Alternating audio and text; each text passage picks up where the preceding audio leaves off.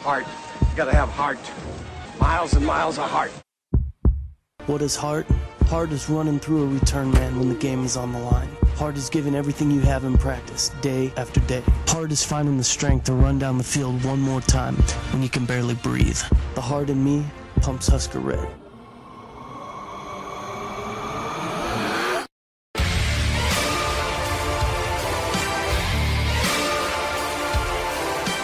Hello and welcome to a brand new episode of the Five Heart Podcast. Brought to you by CoreNation.com, a legacy member of the Jittery Monkey podcast family, proudly associated with the SB Nation podcast network. My name is Greg Mahochko, and for the first half of this show, I'm joined by both legs of the tripod, Hoss Reuter, John Dam Johnston. Gentlemen, it just, lickety-split. It was here, it was gone. Football season is over. And Gone like a fart in the wind. Every year it's like this, where there's so much anticipation. It's like Christmas morning at the end of August, and then Boxing Day at the end of November. And then it's another long year. And it's gonna be for the fifth year in a row, it's gonna be another damn long off season. I know. All right, that was a great show. I'll see you guys later. The Five Heart Podcast. Wow. That was well done. Hi. Okay, you know what? It doesn't have to be this way. You could just start watching Husker basketball. I mean, we played Georgia Tech. We missed every layup possible. We missed every three-point shot possible. We missed over 50% of our free throws. There's no expectations with that team. There's no saying, wow, I'm really disappointed because the 17-year-old French kid that plays with us who won't turn 18 till March didn't play that well. You know what I mean? And then you could go right into baseball season and say, well, it's Will Bolt's brand new, fresh new start. What are we going to do this year? And he's starting right. What? Neither of those are football. There's the answer to your question. They're not. But you know what? You can't go through life going to Burger King and eating the number one every fucking day of your life, can you? No, that'd be horrible. But here's the thing. I'm with Hoss. You just avoid Burger King at all costs. Yeah. It's different tastes. Like, I don't watch baseball because I don't like baseball. Basketball, I'm all right with. I kind of like it, but it's not enough to capture my interest, Football is football. Hoss, can I get your input from an outside observer, much like myself? Greatest of all time, Michael Jordan, LeBron James. Oh, why? LeBron James. See, I would refute that till the end of my days. Nate McHugh, one of the three-man weave, I think they're calling themselves, over on Of Bangerangs and Daggers, which, by the way, they're recording their week's podcast as we speak, and they're disappointed that I'm not on there monitoring the levels and sending them messages. Anyway, Nate always says LeBron. I always say Jordan because that's, the era of which I grew up. So Wilt Chamberlain. Well... I mean, Wilt still had the third leg and gave it to the ladies all the time. Wow. Wilt didn't need Blue Chew.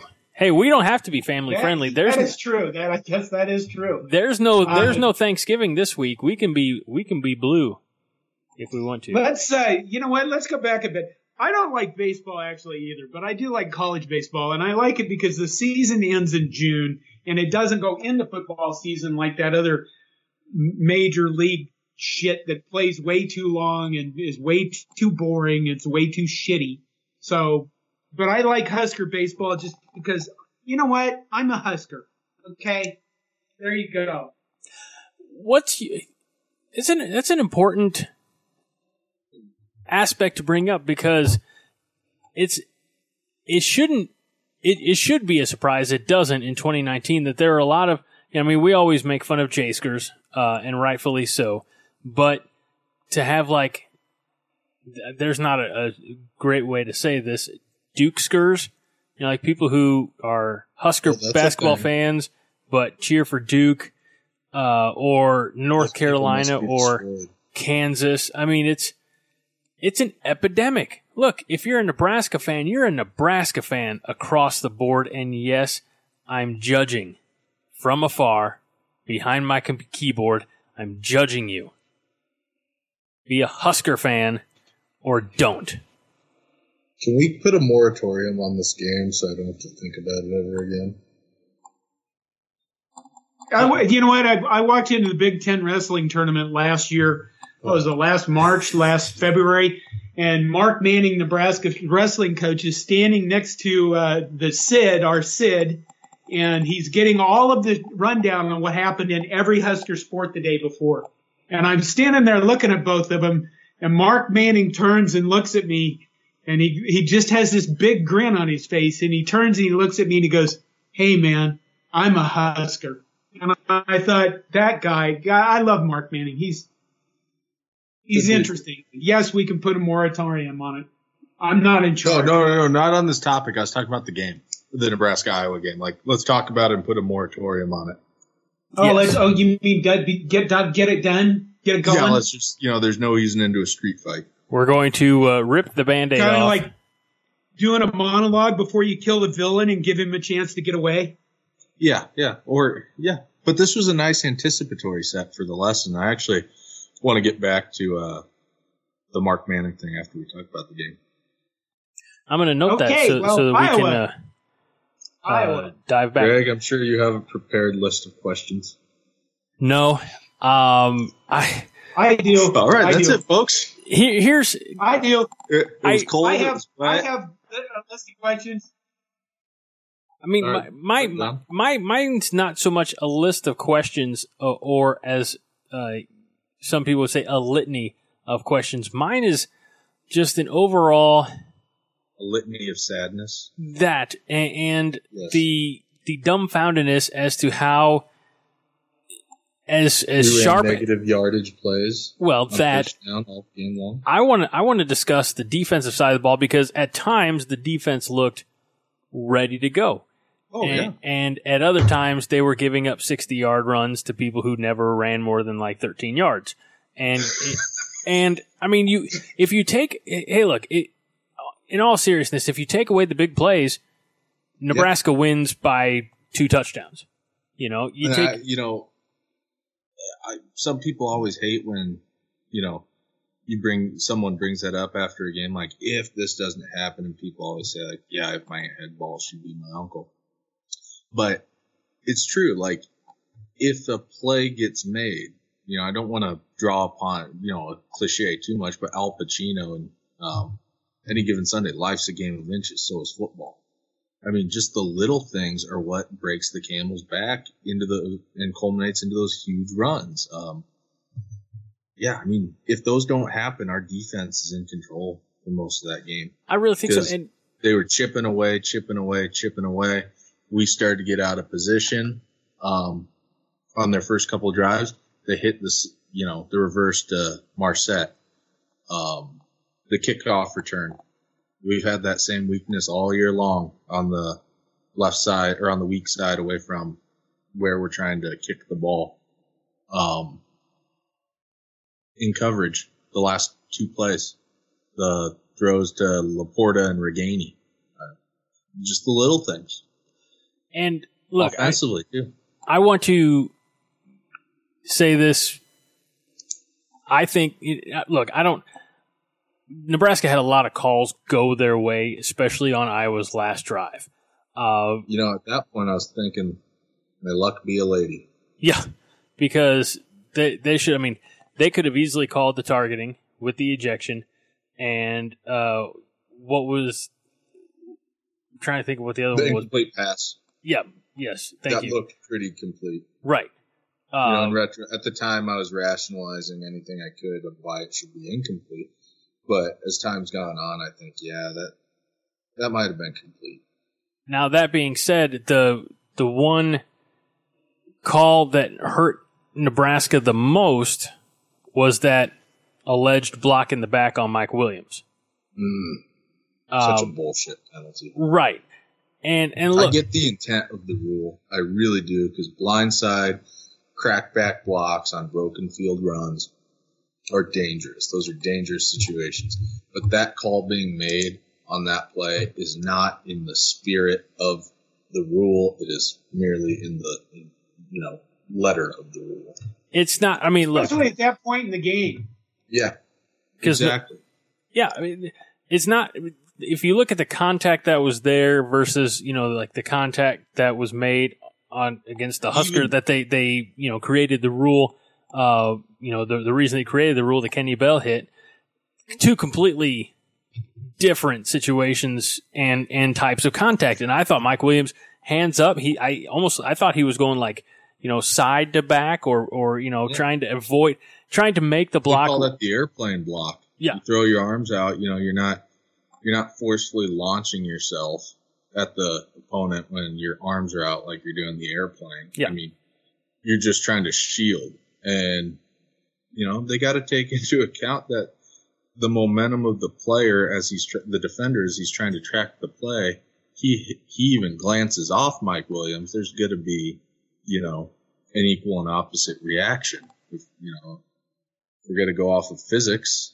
I mean, at that point in the game, I thought that was a ludicrous call. I thought that killed an opportunity to either, one, flip the field, or two, get into position to kick a field goal in regulation. And Luke McCaffrey was in on that drive, and I think he probably should have stayed in for the entire game after throwing that touchdown pass, but I'm sure we'll cover that later. Well, we don't have to cover it later. I want to cover it right now because... You want my opinion on the matter? Well, I want to set the stage. I mean, look, Husker fans, they've seen the stage. They're familiar with the stage, but I just want to bring up...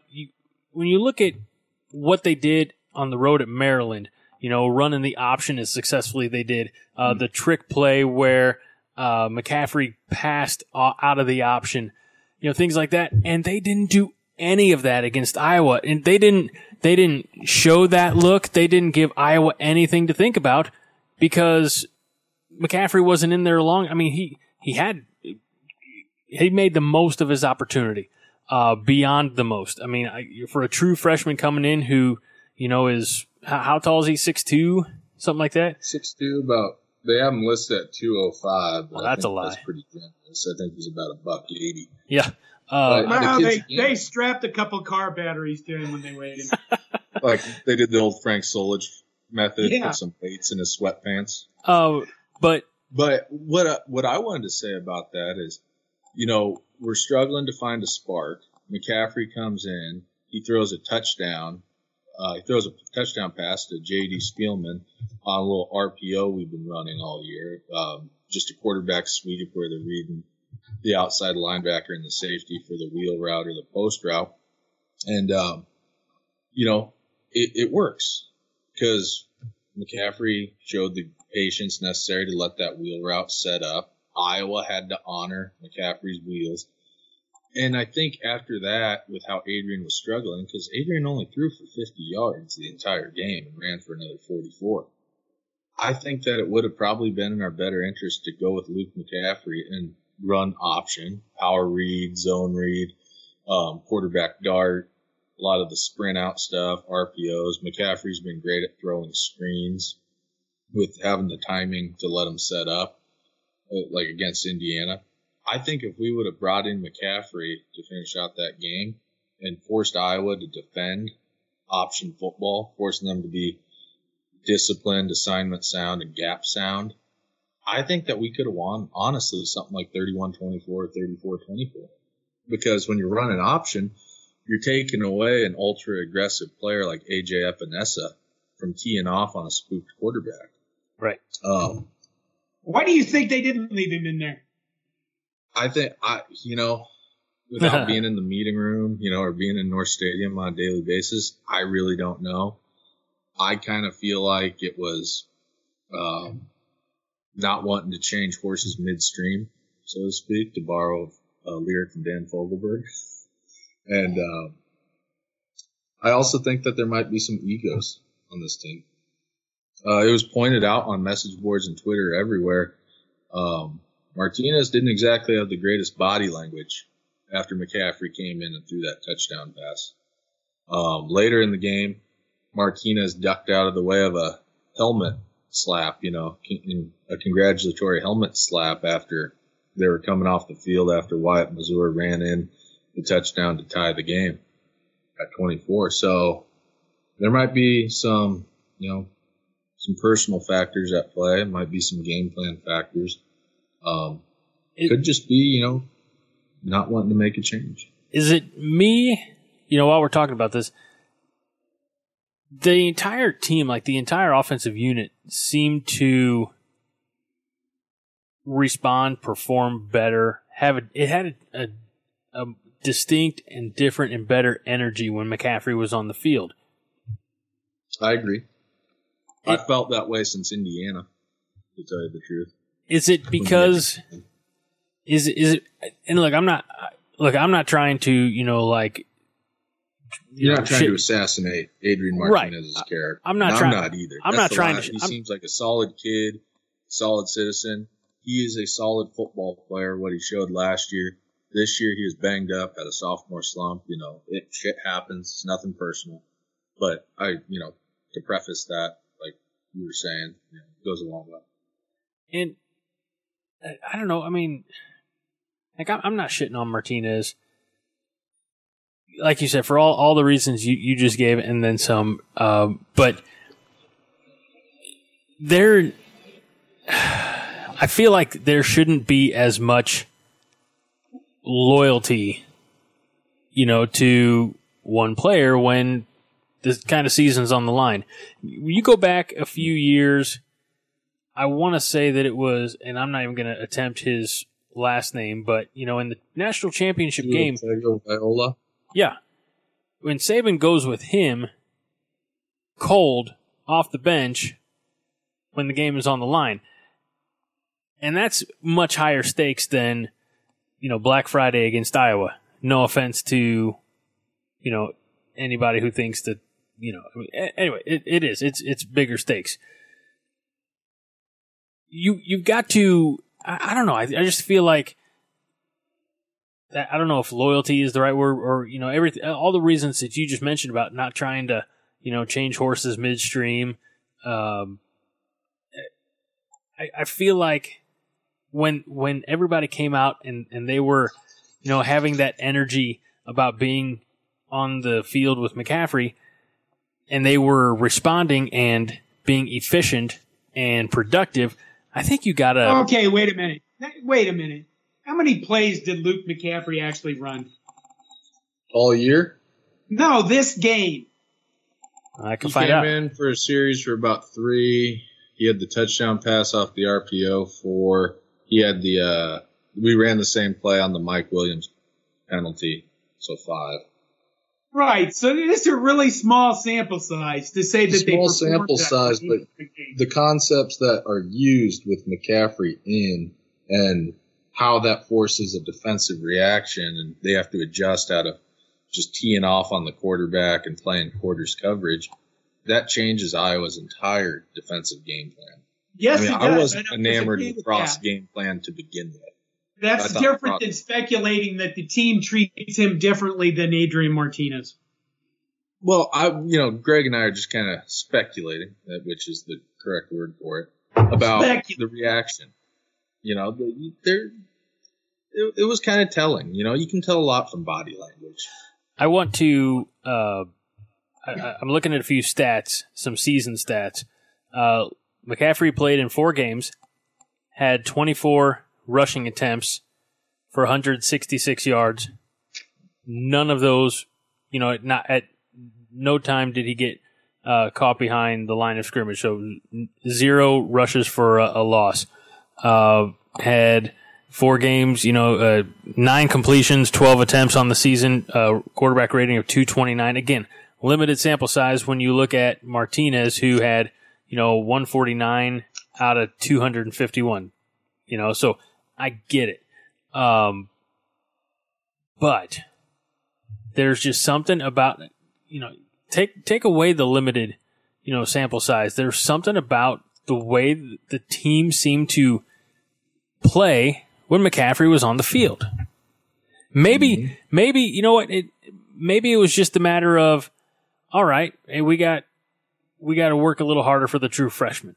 I don't know what it was, but if anything else, he's in game 4 of his redshirt season. And so, you know, that was only game 4, so that means he still technically didn't burn his red shirt, but you bring him in a little bit more frequently in the game. You know, don't just run him in for half a dozen plays. And when they said he had a package for him, and they ran it, and that was the deal. Well, okay, then make another package for him because it worked. We needed to adjust our entire game plan after the first 2 drives. We really did. What we were running the first 2 drives was not a case of, a block here, getting a helmet to this shoulder here on the block, clean this up, and we're going to be fine. We were getting we were being slammed into reverse on our first couple of offensive drives. The arrow screen, the tight end swing pass, you know, that we like to run as an RPO, I like the play. I like the overall construct of the play. I like what it's supposed to do. But when Iowa is not playing man coverage, meaning, you know, they're not having linebackers, you know, reading keys, and they're not having, you know, safeties running an alley and corners manned up with the receivers and everything is even, you know, and you get that numbers advantage with the screen pulling a player out of the box. And then your offensive line is just getting beat at the point of attack against the run, and you can't hold a block on the perimeter. Crap. Instead, we were running that almost on every first down in the first half, and we were accruing some pretty serious yardage losses that killed drives before they were able to get a chance to begin. I thought that we had the personnel up front on the offensive line and with Dedrick Mills in the backfield to line up and run outside zone on Iowa, just like we did to Wisconsin. And I honestly felt like that's what the game plan should have been from the start. Instead, we tried to put the ball in the air a little bit too much. We tried to force some passes to the perimeter and over the middle. And we were doing so against a really good defense that has a pretty damn good pass rush. We should have, from the start, done things to negate Iowa's pass rush. Going back to those swing passes. Why do you think that is? I mean, why are there so many side-to-side passes? Well, from an offensive skill player standpoint, we do have the speed advantage. So we're trying to put speed in space. We're trying to get the ball out to, you know, Wandale in the little bit that he was in there. Wyatt Mazur, you know, we ran a few flares with him and then tried to set up the double pass off of a flare. J.D. Spielman. We were trying to do that to get Iowa running east-west, you know, and if a guy's a little bit slower, gets caught on a block, you know, a seam opens up, and it never did. And then I really think that we just wanted to try to score quickly against Iowa. You know how stodgy and, you know, monolithic Iowa's offense is. I think that there was maybe a consensus amongst the offensive staff of, hey, let's try to score quick using our speed, build a lead, and see if we can hold them off when they're on offense. I think it's important to note, you know, is going to the success or more importantly, lack thereof of the swing passes. J.D. Spielman had 3 catches for 34 yards, and he had a 39-yard touchdown reception. So there you go. I saw a tweet at halftime on Friday that it was like the first down plays that we had run, you know, screens, swings, flares, whatever you want to call them. That it was like -4, -6, -3, 1 yard, 2 yards, -5. You know, when you're at 2nd and 14 and you're a tempo team, you're not able to go up tempo. Yep. You got to be able to pick up some positive yards, at least 4 on first down, get into 2nd and 6, be ahead of schedule in the down and distance, and then you can start going tempo. And it just props to Frost for adjusting in this, you know, coming out of the half. And he even said to the Husker Sports Network guy on the radio, you know, we're not going to try to be as cute to start the second half. We're going to try to go win the game. Well, that should have really been the plan from the get-go. But you got to credit the guy with adjusting, even though It should have been the plan from the get-go, from the jump. No, I agree, and I saw that quote as well, and that was my takeaway is the cute stuff. First of all, whatever you tried that was cute would have been, that option pass from McCaffrey that you brought out. And again, I liked that they brought it out in Maryland because I thought, oh, well, if you line up in that formation, Iowa's going to have to think about it. They're going to have to, respect the ability that you have of him to throw the ball. They're going to have to respect his speed. They're not going to know what to do. And then you never show that.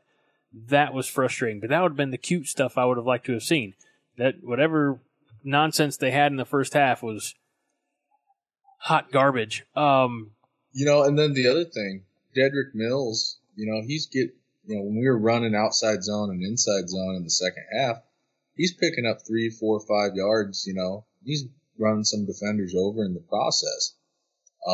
If you really want to in a passing situation, if you really want to neutralize Epinesa, you run the direct snap trap play that we ran a bunch of times this year. Where the back steps in front of Martinez and takes the snap and follows the pulling guard on a trap play of the DT.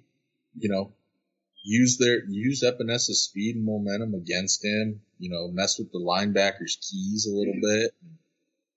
Try whatever you gotta do. Just attack directly. I mean, I hate to say it. I know we were trying to take advantage of Iowa's quote unquote lack of speed by hitting them with a lot of the horizontal passing game, but they were actually kind of impressive in their defensive speed that they had at the linebacker and nickel positions. And I got some shit for this in the Slack room, but Epinesa, he's from my neck of the woods. He's from here in Southern Illinois.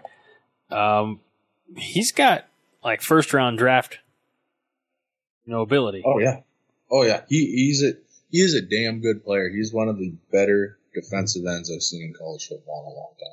Take that, Patrick. Patrick Earhart did not. I'm gonna count him out or throw him under the bus. He laughed when I said that. He's damn good.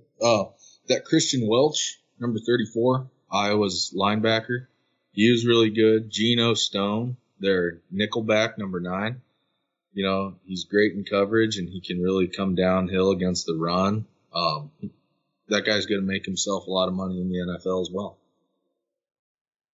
So let's talk a little bit on the defensive side. We mentioned it, we talked a little bit about the defense and trying to give them the credit, that they were due because, again, aside from a few, breakdowns, they did, I think, a respectable job.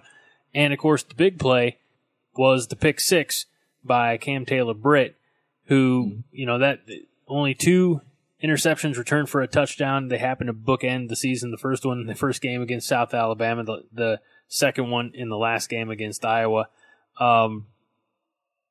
Taylor-Britt, he's a baller. I'm excited that we're going to get him at least one more year.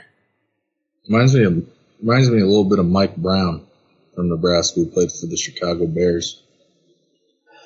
But when we look at the defense as a whole, I mean, what was it about the big plays? Is it Jimmy's and Joe's, or was it? No, guys didn't do their jobs. Well, yeah, John is spot on. We just weren't filling gaps in the first half. We had guys who were getting turned. They were getting hooked on Iowa's zone blocks away from the point of attack, not able to secure their gap. Sometimes they'd get overzealous in trying to hold, maintain gap integrity, and a cutback lane would open up back inside. Against a back like Goodson, that Tyler Goodson, who has good vision and pretty good speed, he's going to make you pay. Caleb Tanner was, he didn't maintain outside leverage, outside contain against the reverse to Marset. Garrett Nelson didn't maintain the backside, contain against, I think it was Goodson's long run. But after that, guys settled in, and they really held their gaps. came downhill, built a wall against outside and inside zone, which is what you have to do to defend the play, just get bodies into gaps and defeat blockers. And those guys did a nice job of adjusting, and Shenander trotted out a 5-man front against Iowa and really tried to keep bodies in the box because Iowa's not going to, they're going to line up and they're going to do what they want to do. And they're not going to really adjust to what you're doing. They're going to try in vain to get what they want to do going. So, yeah, the defensive side played a very inspiring game. They really played their balls off. If we had a pass rusher, we could have forced overtime because we would have been able to get pressure on Stanley on that last drive.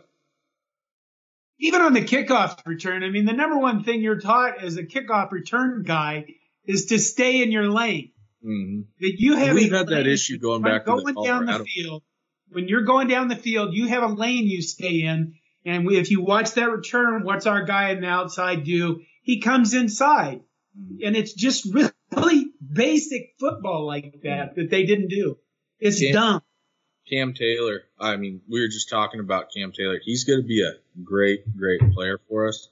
But he's had those issues on kick returns multiple times this season. The one against Colorado that ultimately he was able to recover and strip Chenault of the football. Against Wisconsin when they had their kickoff return for a touchdown. Now Iowa, him and Stovall are on the same side. And so it's those two guys who they're just not really staying in their lanes. And then when you couple that with the fact that we don't have a kicker to put the ball in the end zone to save our life. Every other Big Ten school's got these thunder-footed kickers and punters, and we don't have shit. Which is, the Drew Brown, for a little guy, he was able to, kick it, but he wasn't the, there have been plenty of others. Like you said, it's unusual that we don't have somebody who can boot it deep. So hopefully, I don't know. Hopefully there's something that can be addressed in the off season. Anything else just got to get, what Frost said after last year's Iowa game, that it was a bit disturbing about how much bigger and stronger Iowa's front lines were than ours. We closed some ground this year. I thought early in the game it looked like Iowa was dominating the line of scrimmage. By the end of the game, I thought it was pretty even. That, we were right there with them and, forcing a stalemate on the line of scrimmage. But we got to continue to get bigger, stronger, more explosive, and we've got to develop a pass rush. And honestly, the biggest key moving forward into next year is we need to have a year where we stay fucking healthy. Oh, that'd be nice. We can't stay healthy to save our lives. I mean, I watch a lot of college and pro football. I don't think I've ever seen any team have as much injury troubles as we have for probably the past, 5 years to a decade. It is profound how many injury issues we have every year.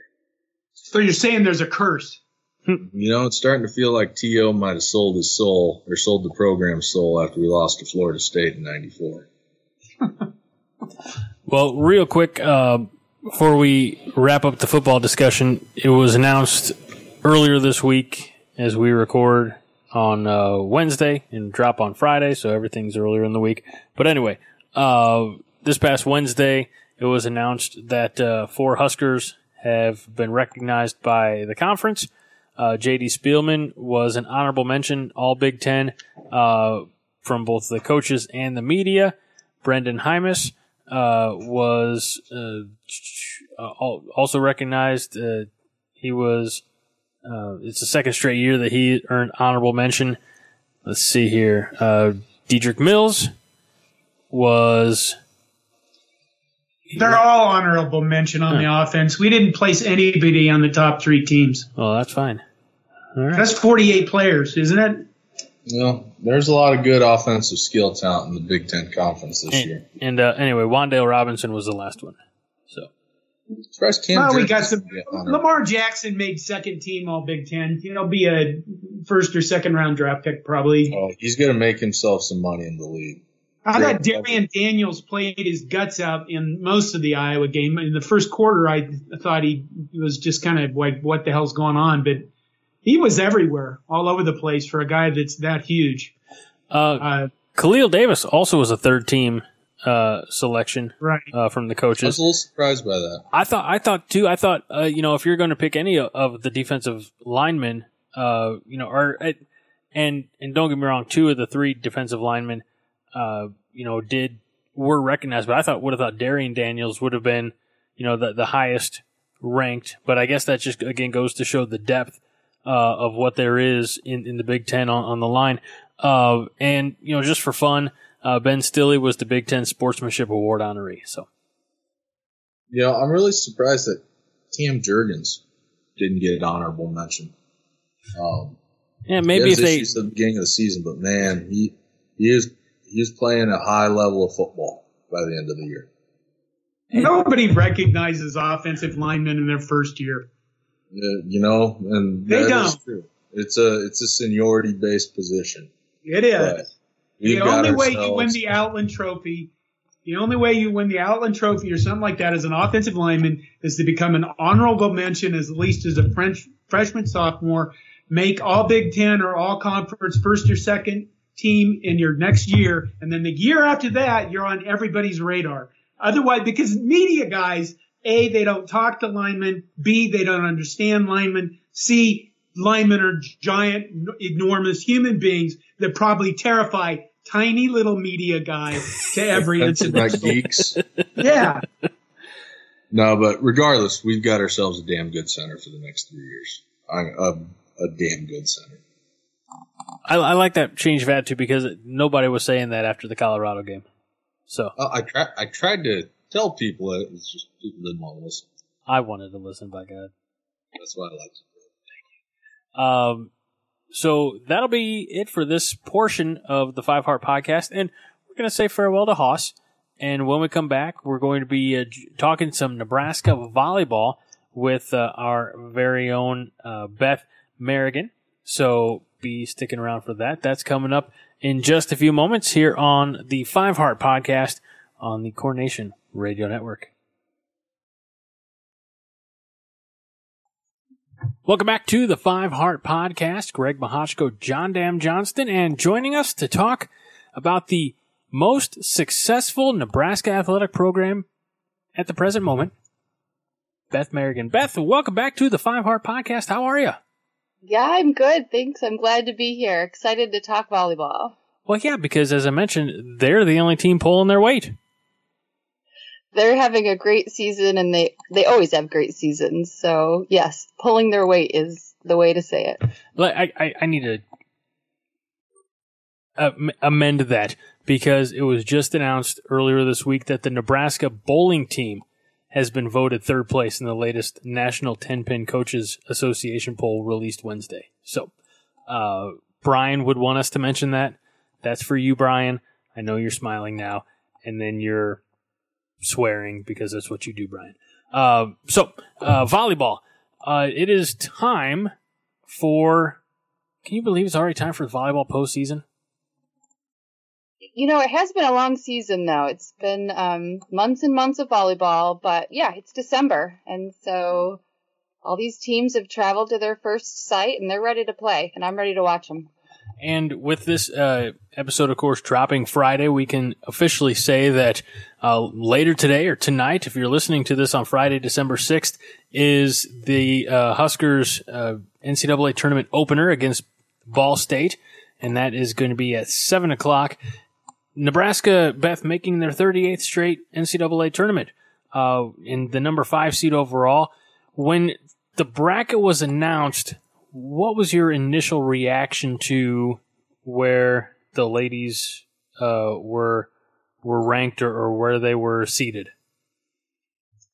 I'm going to show my cards here a little bit. I was surprised they were the number 5. I thought Nebraska would be 6, 7, or 8. And I think Pittsburgh fans thought they would be at least the 5, if not the 4. Anyway, so I thought Nebraska would be below Pittsburgh, who is 29-1, had a really fantastic season, beat a lot of very good teams, but they don't play in a very strong conference for volleyball. So I thought Nebraska would be a little lower. And, I know it's an honor to get a high seed, but that high seed obviously played into where they are in the bracket. The 4 and the 5, Wisconsin and Nebraska are in that same part of the bracket together. Well, let's talk about that because, as you mentioned, Pittsburgh is obviously in a weaker volleyball conference. There's no stronger conference in college volleyball than the Big Ten. You have Wisconsin is seeded number 4. And I'm not going to get all of these necessarily in numerical order, just going down the left side of the bracket, but Big Ten teams, you have Purdue, you have Michigan, obviously Nebraska is in there. We mentioned Wisconsin, and those two teams, potentially are on a collision course in the Elite Eight.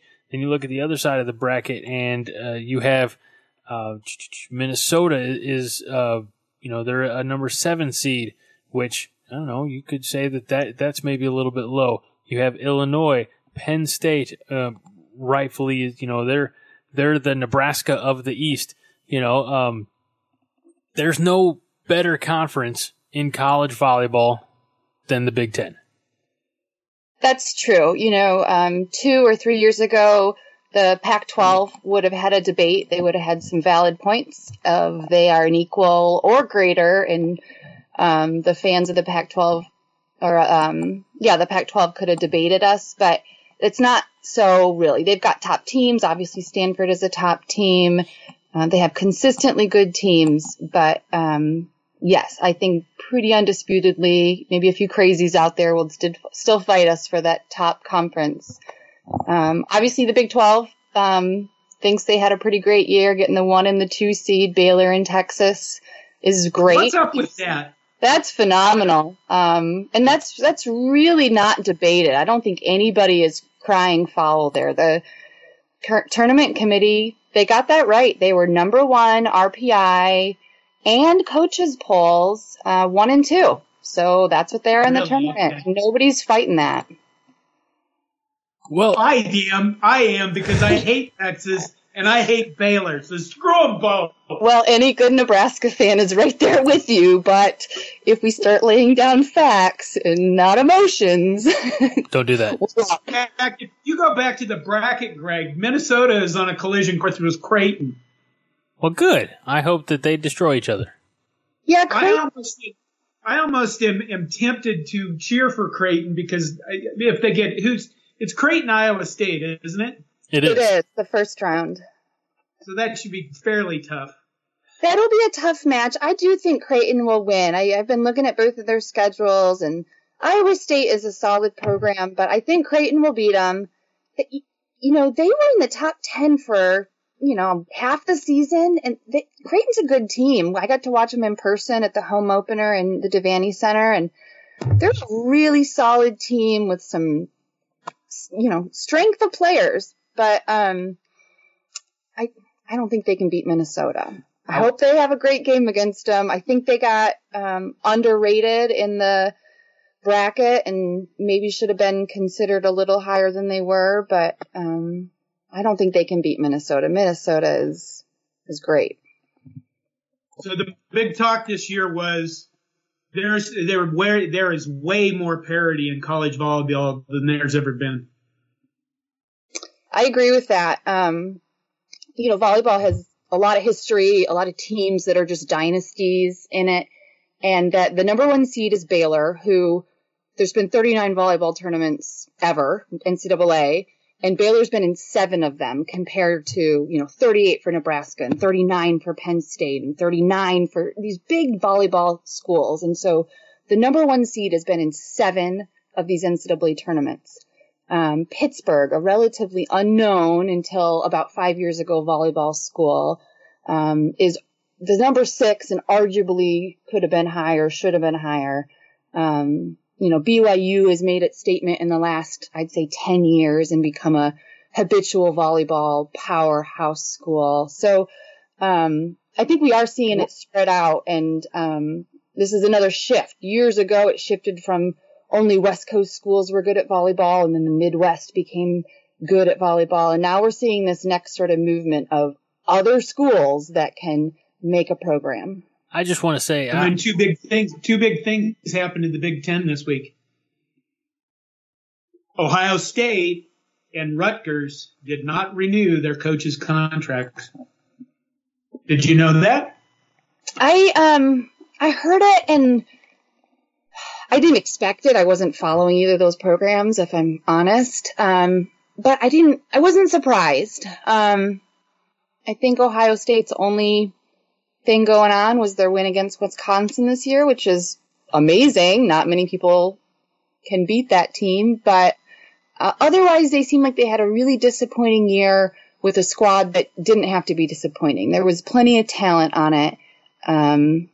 So in retrospect, oh yeah, a school that prides itself on being elite in all sorts of ways. I can see how Ohio State is dissatisfied. And Rutgers hadn't made a change at the head coaching spot since they came into the Big Ten. So, both of those coaches have been in their positions for 12 years. Yeah. Maybe just they said it's got to change. We got to have different players coming in to be competitive. And Rutgers was not competitive. They were 2-18 in the Big Ten. That's not competitive. That's not anything. That's time for coach, apparently.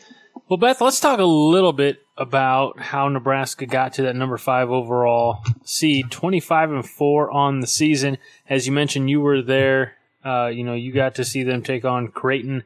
Did you also make the trip over for when they took on Stanford? Yes. That's what I thought. I did. Yes. And because we got to remind our listeners that it's not like you're, in Gretna or Nebraska City, but you're all the way out in God's country. However, not God's time zone. We got to specify. God's time zone, we all know, is the Central Time Zone. And you are well to the west of that. Your personal experiences watching the Huskers, this season, it's unreal at the Devaney, is it not? It's amazing. I've tried to describe to my family who's never been, but loves volleyball, loves and appreciates volleyball, that this is like nothing you've ever seen before. I went to when Nebraska came to Michigan State, and they play in a neat old field house, and my mom went to Michigan State, so she remembers it. And it's a nice place to play, but the Devaney Center is like nothing that my family has ever experienced. And I'll show them videos of when they turn the lights off and everybody's got their cell phone program going, and it, just the beat gets you ready to jump on the court and you want coach to put you in. It's a neat place to play, and fans that appreciate just what you're doing. The other night, Lauren Stivrins dug a ball out of the net, and that's a skill. That's a skill that you practice, but not many middle blockers can do that. And they gave her a standing ovation for it. And of course they did. She did a great job, but those fans knew she did a great job. So like nothing else. And it's not just because they're loud. It's because they understand. That's the difference. They're a cult. They are a cult. A healthy cult. Okay. The one team that they've had some issues with is the team that, we mentioned they're kind of on a little bit of a collision course in the postseason here in the tournament, and that's Wisconsin.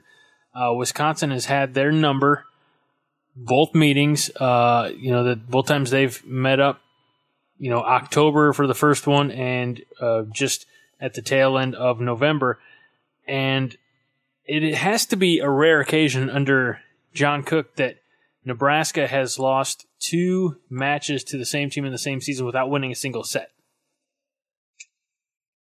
And for them, that's probably really frustrating.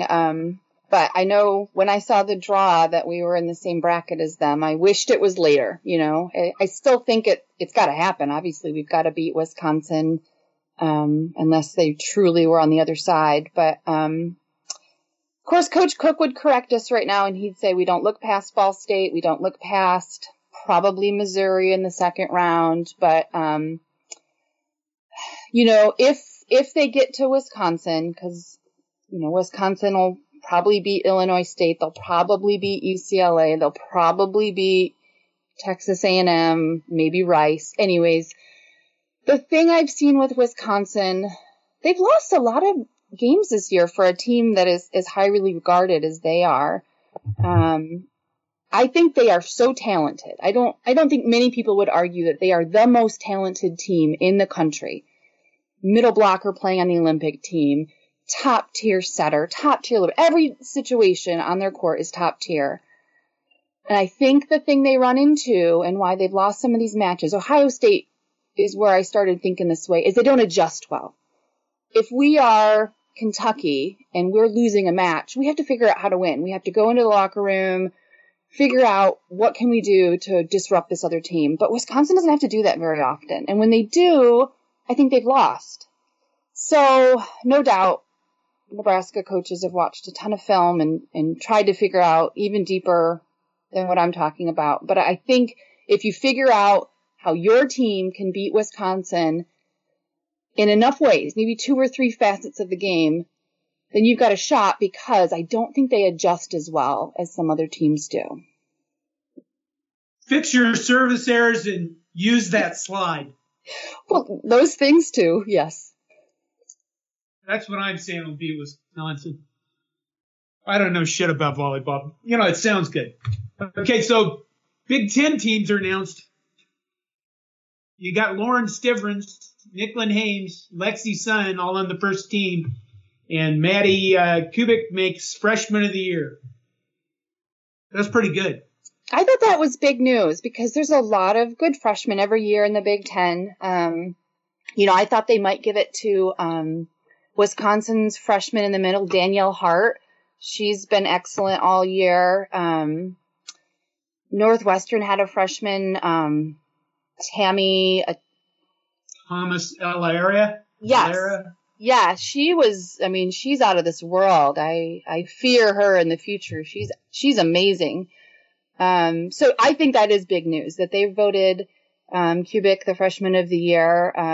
Speaks to the load that she's been carrying, the amount of sets and defense and playing time, and then what she's done with that she has been a player that has won matches and that Nebraska has leaned on to win. So I think that is all good news. And you want your freshmen, I think, to be confident going into their first NCAA tournament. I don't think that Coach has beaten down her ego at all. I think that's probably something that Coach Cook is probably happy about, his 2 freshmen on the court being named to the freshman team, and then Kubik being the freshman of the year. Yeah. Kenzie Knuckles is on the all-freshman team. And libero? She's the libero, yeah. And that definitely, it was an earned honor for her as well. She has shouldered the load and really stabilized the serve receive. I know a lot of us as fans and people writing about it are saying the serve receive for Nebraska, but I had concerns about the serve receive at the start of the season. There was a lot of inconsistency, and I think that it's been stabilized. We still have errors, and those still could get better, but I don't fear serve receive for Nebraska anymore. We don't miss a ton of passes, and we're getting served at by some of the top servers in the country. They are statistically, and when they show you that end-line view, you're watching the serve come at you, and you watch the amount of movement on it, the knuckleballs that are coming at them, the top spins. We have a stable serve receive. It's not a great serve receive, but it's stable. And I think that's been a main focus for the team this year. So we're watching a match, and I hate to pick on one player, but Lexi Sun is committing 4 service errors in a set. It's because she's serving aggressively, isn't it? It is. So one of Lexi's signature serves this year is she'll stand on the far left-hand side of the court, and she will serve directly down the line. And that is a very hard serve to do. If you asked me to do it today, I'd get 2 out of 10, maybe. And I played volleyball, right? So Lexi is serving, and so are all the other players, but Lexi is serving that serve most for her, right? If a team scouts her, they know Lexi's going to serve down that left-hand sideline, right at that line, and that serve receiver has to make a decision, and most often they're in. So I don't think Coach Cook is going back into the locker room and telling her she has to do better at serving. I think he's telling her she has to improve her routine. She has to improve her mindset. But I don't think he's telling her to stop making that serve, because it's a really tough serve that works 80%, but you really need it to be more like 90% of the time. Greg? You're doing great. And the only reason I say it is because I've been woefully behind on keeping up, and I've been following Husker volleyball at a long distance this season, and usually it's about now where I start paying it more attention. But by God, this was important. We had to get Beth on to talk and get caught up, because postseason is here. It is, as you mentioned, 39 years for the NCAA volleyball tournament, and this is Nebraska's 38th straight appearance. I just got to ask you, what happened in year one? I don't know. We'd have to ask Terry Pettit. I don't know. I don't know if it was a limited number in that first year. Let's be honest. We know exactly what happened in year one. The West Coast controlled volleyball, and they looked out there and they went, "What the hell is a Nebraska? Does that exist? What country is Nebraska in?" And they just said, "Well, they're not going to come to our tournament." That's how the volleyball began. What was the first non-West Coast championship? It wasn't at Penn State and Nebraska when we were still in the Big 12? Yes, I think so. Yeah. Yeah. And it shocked everybody because, oh my God, no Pac-12 team is in this. Hawaii's not in it. Screw those people. Well, I think the one player that, if we talk about the conference awards that didn't get an award was Jazz Sweet, that most Nebraska fans would say is always pretty critical to the wins. So I don't know her mentality or any of the team's mentality for that stuff, but I would bet a lot of the looks around the locker room were, what about Jazz Sweet? Why, at least second team for her. I think she's had a solid season. I think she's played the role that she's supposed to play. She gets kills. She makes big blocks. She's a consistent player. You can't put everybody on the conference, all conference teams, but that stood out to me that Jazz wasn't on any of those teams and perhaps should have been. I don't know who you take off, but. And I was going to, ask you about Jazz because, as I said, being a tangential Husker volleyball fan, an observer more than anything, but she was, as a junior, she's a name that, even ignorant individuals like myself, still recognize that name. Yes, it's a unique name. Not too many Jazzes out there. But it's we've heard of her. We've heard her contributions for a couple of years now. But it seems like she's, had that effective and important, but also a little bit quieter season as well, Yeah, I consider what Jazz's role on the team is to be that outlet, to be the set that Nicklin can make when she's a little bit off the net. But if she puts it close enough, Jazz can get a kill off of it. And then her second priority is blocking, that she has to be a consistent, large block in front of their strongest hitters. Most teams, left side hitter is their strongest hitter. And Nicklin is undersized as a blocker, so when she's in front in that same position that Jazz takes up, when Jazz is in front, she has to be that big person. And a lot of times she'll catch hitters off guard. It happened a couple times in Wisconsin's match. Their left side hitter thought it was Nicklin in front of them, and it was Jazz.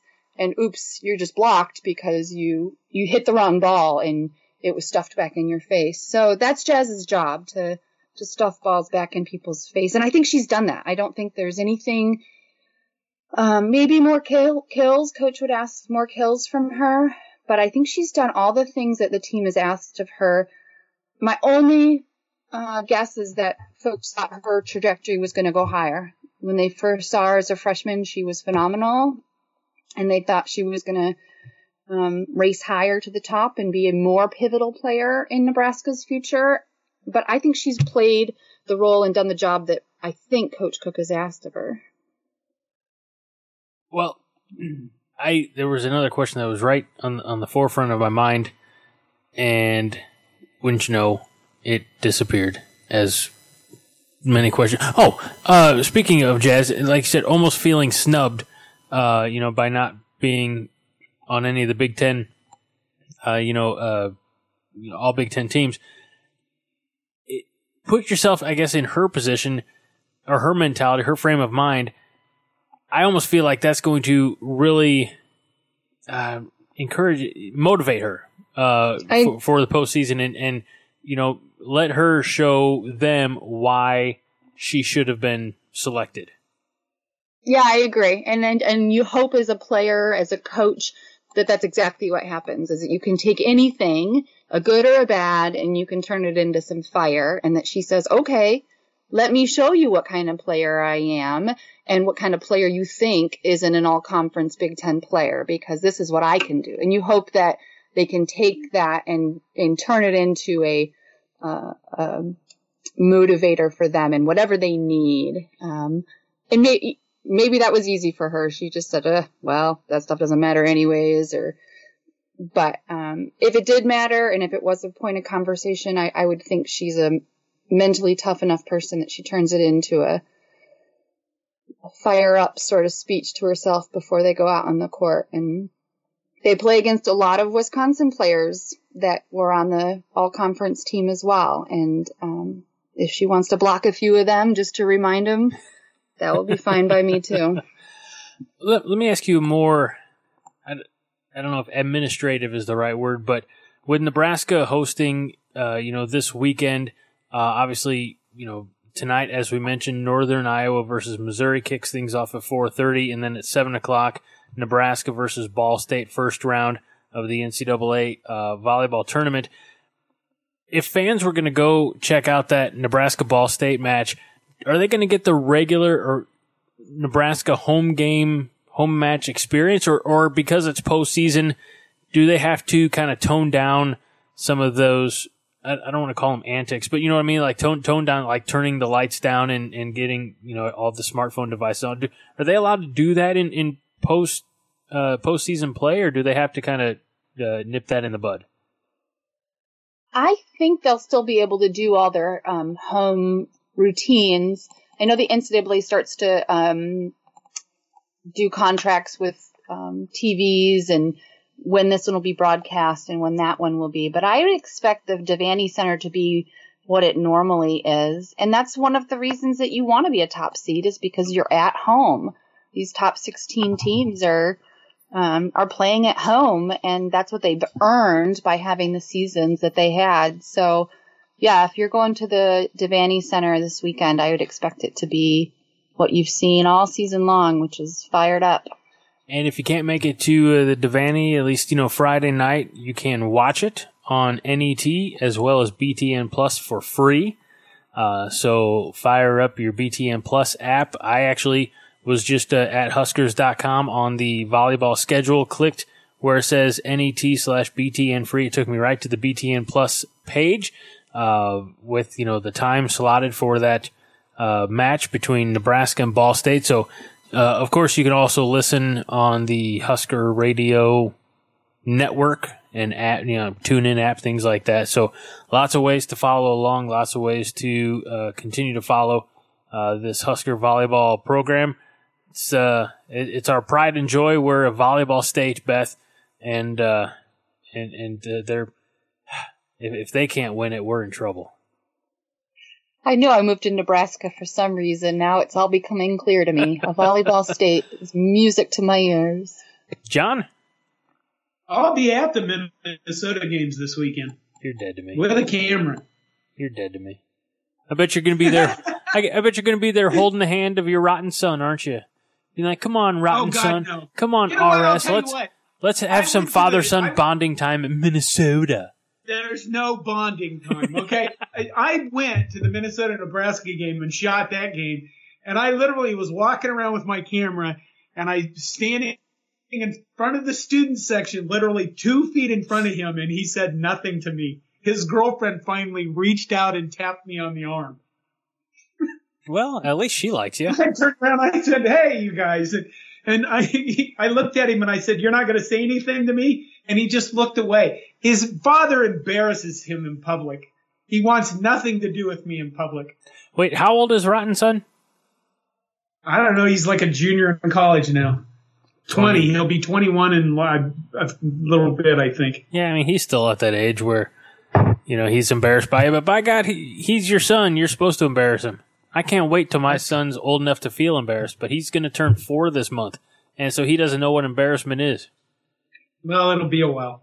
Yeah, won't be that long. Your wife, on the other hand, it's too late for that. Yeah, no, but poor her, right? Right.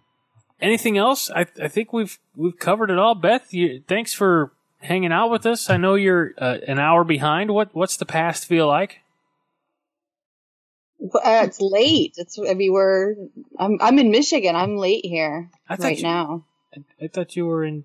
I normally She's visiting family. I'm visiting family right now. I'm so confusing to you. I'm normally in Scottsbluff, Nebraska. Today I'm in Kalamazoo, Michigan, visiting family. So you could have, when I told you, hey, we're gonna be looking at about 8:00 Mountain Time, you could have said, okay, that's great, but I'll be in Michigan, so it's 10:00. I apologize. I didn't mean to keep you. I'm so sorry. I've been in the Army a long time. I don't complain about things. I don't ask questions. I'm happy to do it. It's talking volleyball. No sorries. Well, we appreciate you staying up late. Hopefully your family understands and you don't have to apologize too much. But I've always found that if you do have to apologize with beer. It makes life better. I'll hand my mom a beer. I'll see what she says. I mean, I don't know your mom. That might work well. So that is it for this episode of the 5 Heart Podcast, Corn Nation's #1 podcast for all things Nebraska athletics. For myself, Greg Mahochko, for Haas Reuter, who was with us earlier, for John Dam Johnston, and for Beth Merrigan, we thank you so much for tuning in. Remember, you can find us on Apple Podcasts, Stitcher, Podbean, Spotify, Google Play, Twitter, Facebook, and that's it. We remind you this week and every week that 5 Heart is all the heart you need. John? Go Big Red! And Beth? Go Big Red. All right, I'll say it. And win, it's volleyball, so win the damn match. This is a production of the Jittery Monkey Podcast Network. For more jittery shenanigans, go to jitterymonkey.com.